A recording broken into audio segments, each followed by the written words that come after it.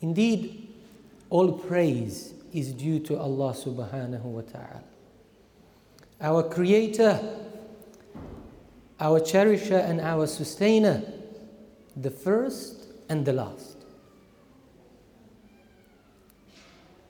Salawat and salam be upon his final prophet and messenger Muhammad sallallahu alayhi wasallam, his pure family, noble companions, and every single believer in Allah subhanahu wa ta'ala and his final messenger until the day of judgment.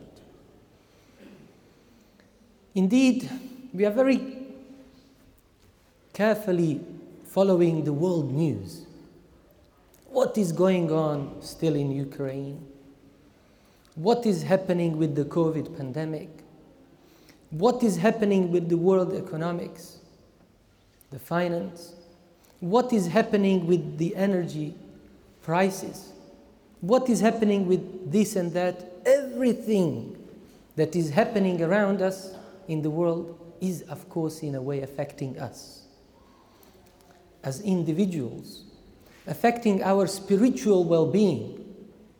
So today I wanted to share with you one saying of our beloved Prophet Muhammad sallallahu alaihi wasallam, through which I hope and pray and believe we can, insha'Allah ta'ala, strengthen our iman and maybe think deep on where and how do we stand in our own relationship with our Creator Allah subhanahu wa ta'ala and His beloved Messenger Muhammad sallallahu alayhi wa sallam, and also with our fellow Muslim brothers and sisters wherever they may be.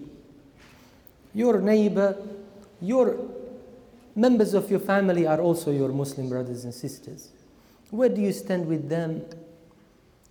And your students or your teachers, your colleagues, whatever is your own context and your own situation. Do you actually have any affection, love towards them? Or is there any contempt or hatred perhaps? And what it is for you and what it means for you to gain the ultimate salvation, to be granted the permission to enter through the gates of Jannah, Abwab al-Jinan. In other words, did you ever contemplate and think how horrific and terrifying and traumatizing would it be just to have a glance at the blazing fire of the Jahannam and not to go anywhere near its own gates, and na'udhu billah, to be thrown into it? Maybe we never thought about it. This hadith in a way summarizes all those points. Namely, the Prophet sallallahu alaihi wasallam once said, if three traits are found in any person, it is through those qualities the person will be able to taste the sweetness of Iman. Halawat al-Iman. If we have, some scholars say, all those three, then we surely will taste the sweetness of Iman. Other scholars say, if you excel in any one of the three, you will also feel the sweetness of your faith, of your Iman. So what are the three traits that the Prophet ﷺ mentioned in his beautiful saying? The first, he said, أن يكون الله ورسوله أحب إليه مما سواهما. The first trait or condition is that Allah and His Messenger must be more beloved to you than anything else. Allah and His Messenger must be most beloved. We are still in the month of Rabi' al-Akhir, and we are still trying to examine our own relationship with our Messenger Muhammad sallallahu alaihi wasallam. Is he truly more beloved to us than our own selves, than our own wealth, etc.? I'll narrate one or two stories to show you that it is possible.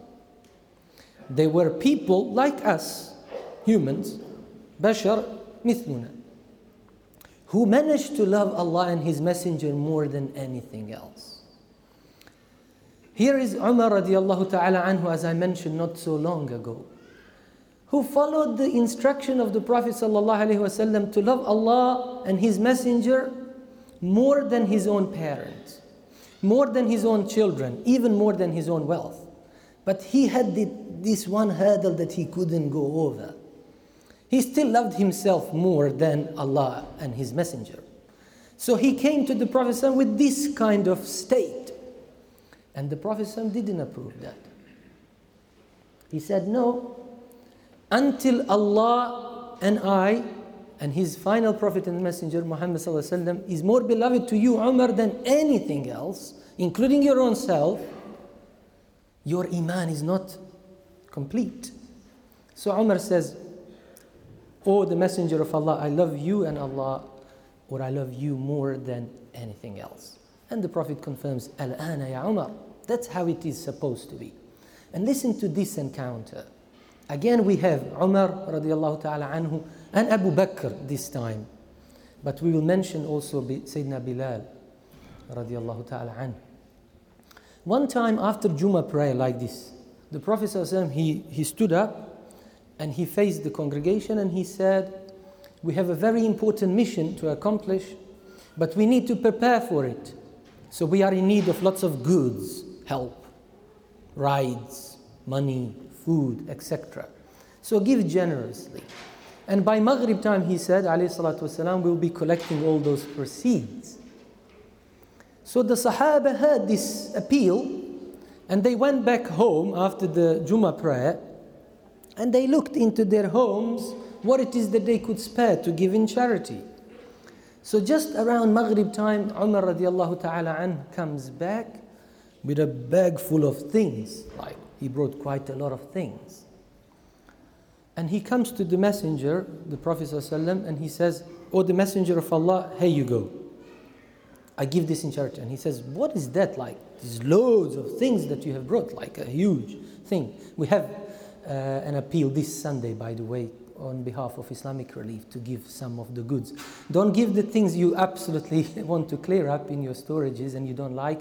Try to give something that you also love this Sunday to Islamic Relief. So he comes and he says, oh, the messenger of Allah, this is half of my possessions, my wealth. And he said, are you sure you want to give half of your wealth for this campaign? He said, I'm sure, but what have you left for yourself and your family members?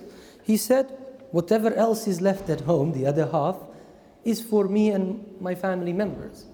So the Prophet praised him and he made dua for him and prayed to Allah to accept his donations, his proceeds. And he was like hoping everyone else will be encouraged by what Umar radiallahu ta'ala anhu has done. Shortly after that comes Abu Bakr as-Siddiq radiallahu ta'ala anhu. And he comes to the Prophet ﷺ likewise and he addresses him, O the Messenger of Allah, here is all that I own, all that I possess. Even the Prophet ﷺ was left speechless on that occasion, some narrators say to us. The Prophet was frozen, speechless. Here is everything, every single thing that I own, that's in my name, that I have managed to save up or gain, accumulate in whatever long or short this life of mine is. And the Prophet says, Ya Abu Bakr, are you sure you are going to give all that you have? He says, yes, I have come with that intention. إِنَّمَا الْأَعْمَالُ بِالنِّيَّاتِ. My intention was to give all that I have for this campaign, for Allah and His Messenger. You made the appeal, O Rasulullah. And the Prophet ﷺ again praises him, prays for him, and he accepts his donation, which is his entire wealth. And then he says, but what have you left for yourself and your family members, O Abu Bakr? And Abu Bakr turns and he says, I have left my family members in the care of Allah and His Messenger. And by this act, he proved that we can actually love Allah and His Messenger more than our wealth. Min malihi. And the Prophet did say this in his instruction when he was teaching his companions how the love of Allah and His Messenger have to come as number 1 and 2 for each and every one of us. So he showed to every one of us, not a prophet of Allah, not a messenger of Allah, a human being like ourselves, that we can indeed put Allah and His Messenger sallallahu alaihi wasallam before our own self and before our family and before all of our wealth. And that really is the meaning of أن يكون الله ورسوله أحب إليه مما سواهما. And this phrase مما سواهما من كل شيء سواهما. Everything, even abstract things, intellectual property. You've done something and you are proud, so proud of some achievement that you have, but it's abstract. It's nothing physical that you can put your hand in your pocket and give a perfume or some cash, money, whatever it is that you have. Allah and His Messenger must be more beloved to you than all of that. What is the second point? أن يحب المرء لا يحبه إلا لله. لا يحبه إلا لله. To love another fellow human being solely for the sake of Allah subhanahu wa ta'ala. لمرضات الله ابتغاء وجه الله ابتغاء مرضات الله لله, as the hadith says. Now we have another story that I would like to use. Once the Prophet was standing with some of the Sahaba, and one of them, he saw a man pass by the Prophet and the Sahabi and the group of the other Sahaba that was standing by the Prophet in Medina outside his masjid. And this man really liked the other gentleman that passed by. So he couldn't help himself but to disclose his feelings, his love towards that man to the Prophet ﷺ. So he said, Ya Rasulullah, inni la uhibbu hadha. He said, oh, the Messenger of Allah, I really love that man who just walked by. And the Prophet, when he heard that, he liked it. He said, أَعْلَمْتَهُ. He said, did you inform him? Did you ever say to him that you actually love him for Allah's sake? He said, La. He never thought about it. I didn't. He said, أَعْلِمْهُ. He said, you should inform him. So he said, I'll do it straight away. فَوْرًا جَرَى الرَّجُلُ فألحق بذاك الرجل فقال له. So he ran away behind that man. He stopped him, ألحق به, and he said to him, إني أحبك في الله. He said, by advice of our Prophet ﷺ, I come to you to say to you, disclose to you that I have affection, love towards you for Allah's sake. And the gentleman, the Sahabi al-Jalil, he replies by saying, أحبك الذي أحببتني له.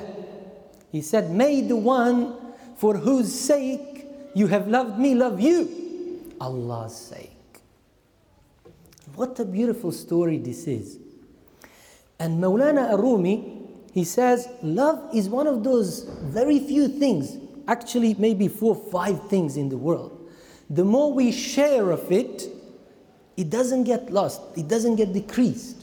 There's only more of it on the face of this earth. So the more we offer love towards other people, there'll be more love. It is very likely when you extend your affection and care and compassion and love towards someone that they will love you back. It's likely, it's not necessary, but it's quite likely. So if we do that, there'll be more and more love on the face of this earth. And I'll prove to you now this true friendship that the Quran mentions in Surah Az-Zukhruf.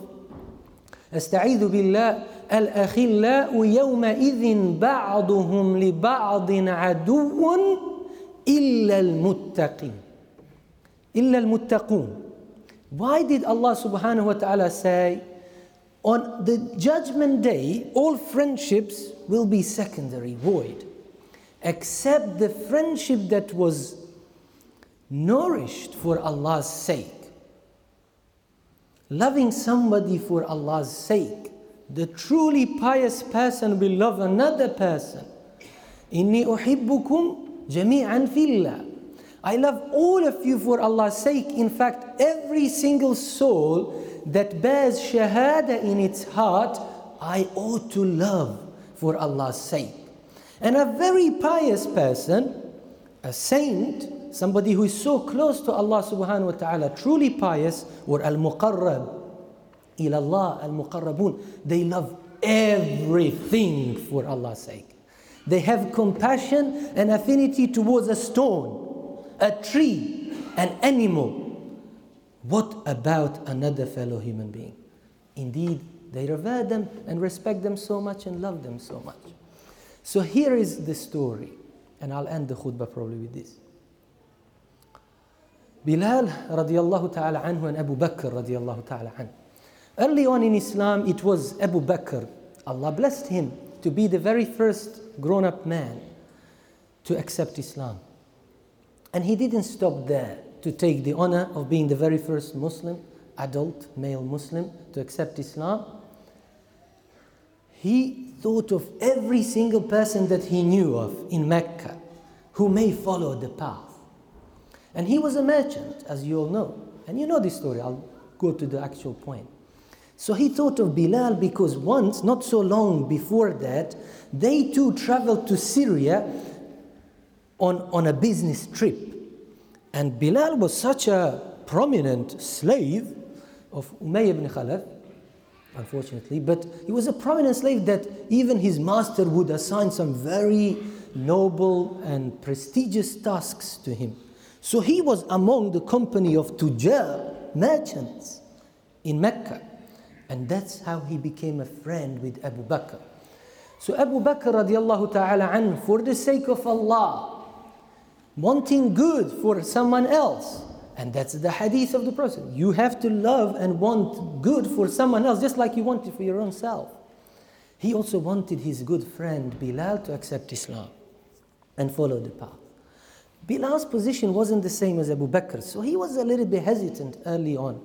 Not maybe that he couldn't understand the truth of the message that was conveyed to him, but primarily because of his own status being a slave, owned by another person, and a horrible person, Umayyah ibn Khalaf.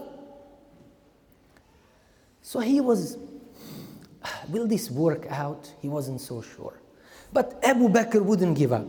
He kept preaching to him and telling him, think about it. And if you read that ayah in Surah An-Nahl, where accepting Islam and na'udhu billah leaving it, for whatever reason, coercion or not, is mentioned, there is one ayah which explains, the one after it, the reason why Allah subhanahu wa ta'ala is angry and doesn't like people who disbelieve. ذَلِكَ بِأَنَّهُ مُسْتَحَبُّ الْحَيَاةَ الدُّنْيَا عَلَى الْآخِرَةِ. That's the reason. So Bilal radiallahu ta'ala anhu thought, dunya, I'm a slave to Umayyah ibn Khalaf. Everybody is going to die. This will all end. What do I prefer? This state of mind and going through some difficulty because of what I'm going to accept and testify, or the eternity? He indeed thought of akhirah more. And at that point, he embraced Islam. And this news came to his master, unfortunately. But look what happens. He's torturing him. We all know this story. Really bad. Abu Bakr radiallahu ta'ala finds out. And he goes to the very place. And he wants to help his friend. He actually helped him to accept Islam. Now he's found out he's in trouble. He's being persecuted, tortured, abused, physically, emotionally, in every way. He wants to rescue his friend for Allah's sake. And he comes and he sees his state and what other servants of Umayyah ibn Khalaf have done to him and how they are obeying their master. He thinks of everything he owns again in his house. Every bit of gold that he has, every dinar and dirham. And he says, I'm going to make an offer to this guy who seems to have lost his mind in a way, or humanity, human dignity, Umayyah ibn Khalaf. I'll give him a proposal that he will not refuse, because I know this guy loves wealth. So he gives an offer, and Umayyah ibn Khalaf hesitates, like he knows he's got the upper hand in this case. So he consults the likes of Abu Jahl and others. Let me sleep overnight, he says. And then tomorrow he's asking for 5 times the actual price of a slave, like at that time, like Bilal radiallahu ta'ala anhu. And he in a way is joking, taking mockery of Abu Bakr. And Abu Bakr is just anxious and eager to wait. What is the price? As long as he has the last penny that will match the price that was asked for, he is willing to give it. And he does so. And he's saying, of course, arguing his case, Umayyah, look what you have done to your best, noblest servant. He's of no use to you now, like trying to say to him, like, give up on him, not reduce the price on him. And he always thinks in monetary terms. Oh yes, even if Abu Bakr didn't agree with 5 times fold, I'll probably give him. He's probably thinking in himself. But Abu Bakr radiallahu ta'ala anhu goes and collects whatever he has and gives whatever was asked for. And here is the actual friendship for Allah's sake. He gives that, and then Umayyah turns to him and says, like, even if you gave me much less than that, I would have given him, because look at him now, it's useless to me. Na'udhu billah.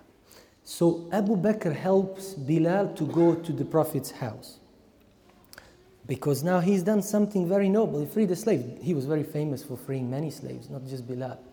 So he is going on their way, and Bilal stops Abu Bakr and he says, hold a moment. Why did you give all that much gold to Umayyah ibn Khalaf? As if he's saying, like, I'm not worth it that much, or something like that. You didn't have to do that much. Whatever, you should have argued more with him. It's business. In business, you argue to the point you don't want to overestimate the price or good. But tell me, did you give all that gold so that now I am your slave? You own me. Or did you do that for a higher aim? And he said, listen, Bilal, you are a good friend of mine. I've given all of that, and you are not a slave of mine. You are a free man and slave of no other but Allah subhanahu wa ta'ala. And they obviously developed even stronger friendship and went then to the Prophet's house, and we know everything else that both of them did for Islam. So that is actually a friendship for Allah, for Allah's sake. So I pray to Allah subhanahu wa ta'ala that He enables us to develop such good friendships, whereby we love someone for Allah's sake, and there is no price tag on it. Whatever it takes that you and I can do physically, intellectually, spiritually, whatever it is that we can do for our Muslim brothers and sisters, wherever they may be, we should do that. And only then will we be having a chance to feel or taste the sweetness of Iman. I'll explain the last point another time, inshallah ta'ala. I also pray to Allah subhanahu wa ta'ala to forgive us our mistakes and shortcomings. Maybe many times we hurt people, we were not nice to people, we didn't know how to love, we needed to be taught how to love and cherish someone, or show affection and compassion towards someone. So may Allah subhanahu wa ta'ala forgive us for those shortcomings and mistakes that we have done. And we pray to Allah subhanahu wa ta'ala to expand our chests and to soften our hearts, so that we can love everyone who deserves our true love for Allah's sake. أقول قولي هذا وأستغفر الله العظيم لي ولكم فاستغفروه إنه هو الغفور الرحيم.